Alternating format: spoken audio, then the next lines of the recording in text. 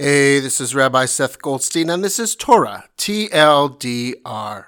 Pharaoh has freed the Israelites from slavery in this week's portion of Beshalach, and they begin the first stages of their liberation. Having gathered up all of their things, they leave Egypt on their journey that will ultimately lead them to the Promised Land.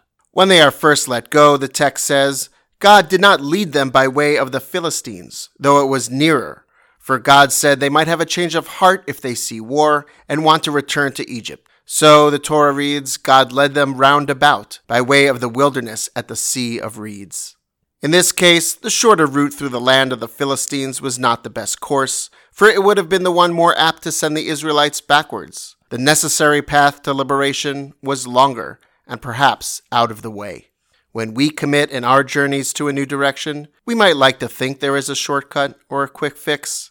Sometimes, though, we have to be prepared for a longer, more arduous path in order to create better habits, fix lasting change, and not slip back into our old ways.